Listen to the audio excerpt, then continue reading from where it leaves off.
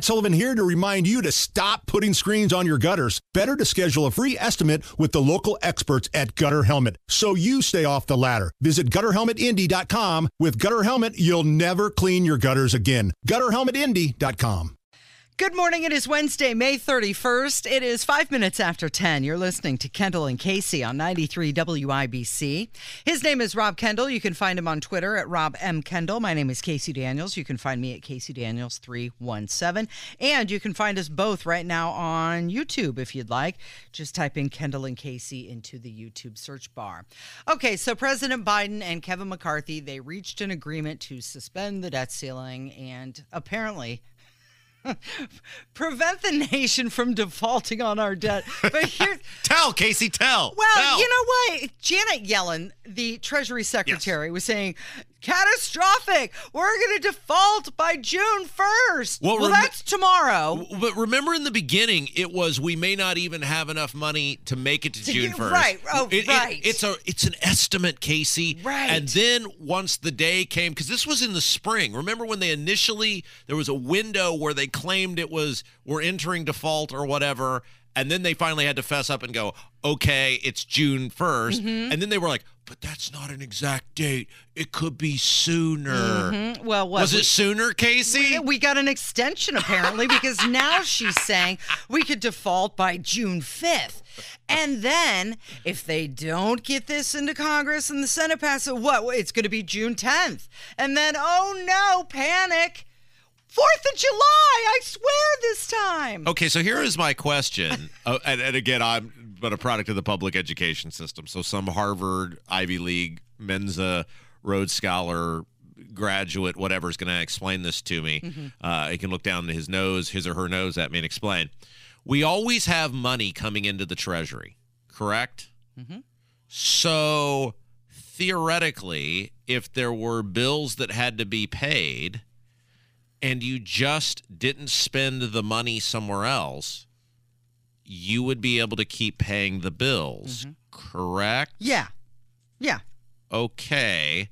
So if you actually wanted to pay the, quote, the nation's debt or, quote, the nation's obligations, even after whatever day that is, like, let's just use a real world example here. And I realize this is not an exact science, but Casey, you have an automobile. Now, I know you drive some sort of brand new Mercedes-esque luxury vehicle. It's a 2018, and by the way. I'm sure you paid cash for it, so this is not but just play along with me. Okay, yeah. I drive a brand new Mercedes. Yeah, so let's say you got a notice from your lien holder or whatever. You have until midnight to pay this loan payment, or we are going to come repossess your brand new Mercedes. So you still have a paycheck coming in, but yet you may not have enough for the paycheck to cover the Mercedes and the trip you planned to Michigan for the weekend. Well, if you just didn't take the money that you were going to spend on the trip to Michigan and you said, I must pay my Mercedes car loan, then haven't you paid the Mercedes car loan and you continue to function as a human being? Yes. What am I missing here? Well, in this scenario, I'm not very good with my money, am I? Oh, boy, bingo, spot on, hot dang. No, but here, again, it's all made up anyway.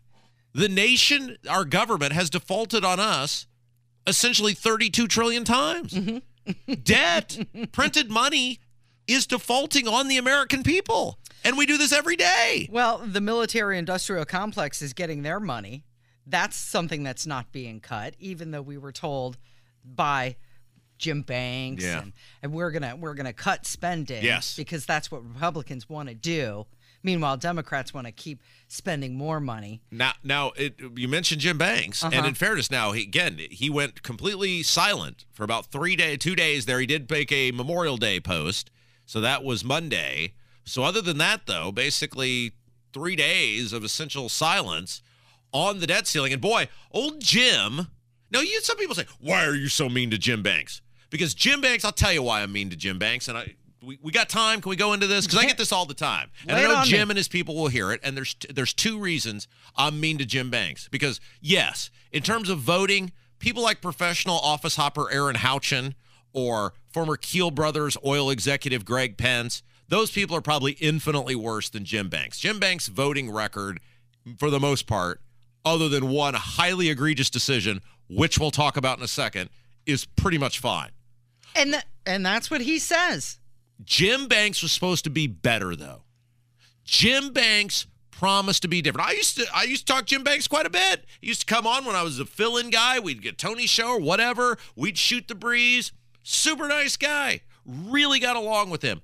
I was naive enough to actually believe that he was someone who was going to be different or better, and numerous times went to bat for Jim Banks. So you know how I am, Casey, when people lie to me. That's the one thing you can't do to me is lie to me. You can vote different and we'll disagree and we can all still be friends and fine, whatever. But Jim Banks was supposed to be different. And Jim Banks had an opportunity at the start of this year to change the history of this country, because Jim Banks was the one guy when those 20-plus Patriots were holding out on Kevin McCarthy. Why? Well, see debt ceiling legislation. They knew what was going on. Jim Banks, look, a Matt Gaetz or a Byron Donalds or a Lauren Boebert, they don't have gravitas. They're on an island by themselves, right? Chip Roy, yes, they're Rob Kendall favorites, but they don't have the ability to pull troops with them. Jim Banks has the gravitas and the sway to bring people to a dance with him, to move people in his direction. And what's the saying, Casey? With much power comes great responsibility. Yes. And Jim Banks has been blessed, and to his credit, he has earned it. He's a good-looking guy. He's a dynamic speaker. He served in the military. Jim Banks has the power to alter legislation, to alter the way his colleagues vote. And so with that comes the responsibility to do what is right, not what is easy.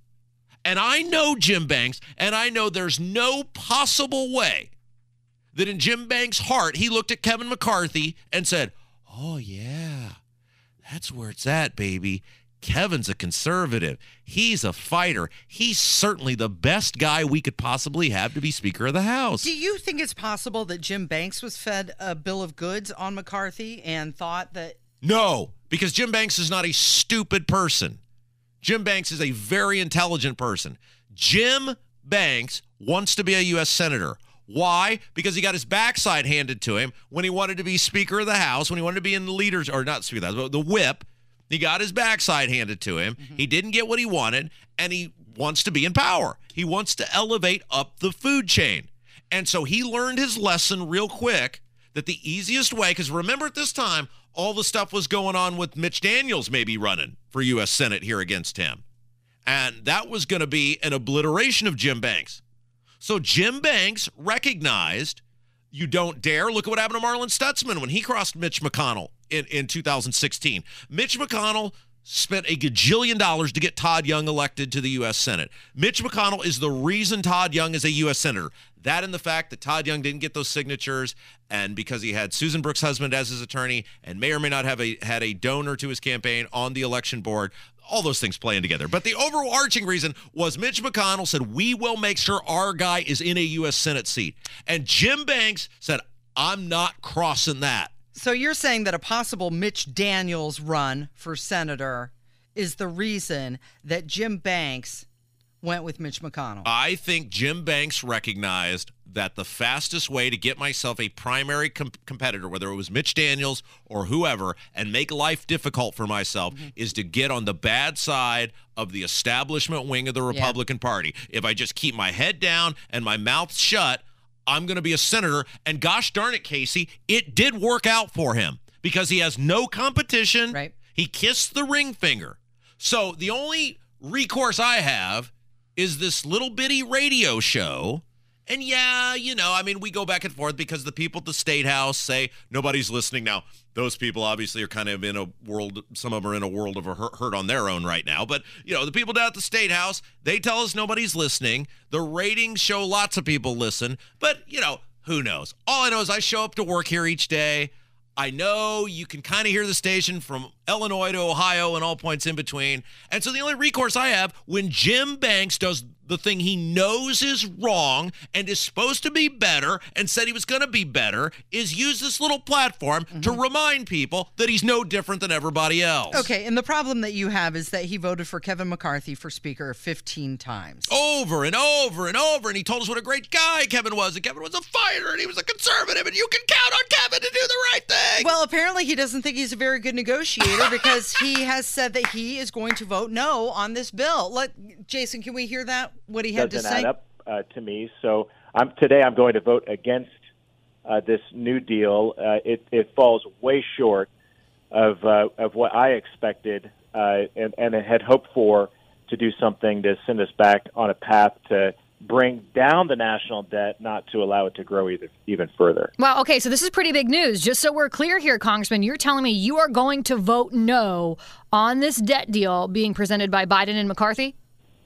Yeah, I can't vote for it. So I haven't announced that yet until this morning on your show. But I'm not sure it's big news. I mean, I have a consistent record of voting against raising the debt limit, and I had hoped that this moment of leverage would allow us to do something significant to address the national debt. I just believe this agreement falls way short. So I don't know that anybody's surprised by that. Yeah. I mean, I have I've been pretty consistent. Okay, so he's turning it around. He's doing the right thing now. No, the damage is already done, Casey. And by the way, that was on WoWo in Fort Wayne that he appeared this morning. Mm-hmm. The damage is already done. Jim Banks had the gravitas, and this is why. Again, people, I'm clearing it for everybody right now. Jim Banks had the gravitas and the pull that if and we talked about this on the air as it was happening in real time, if he'd have come out and said, I've seen enough here, even after he'd voted for the guy 10 times, I've seen enough here. This concession stuff is meaningless.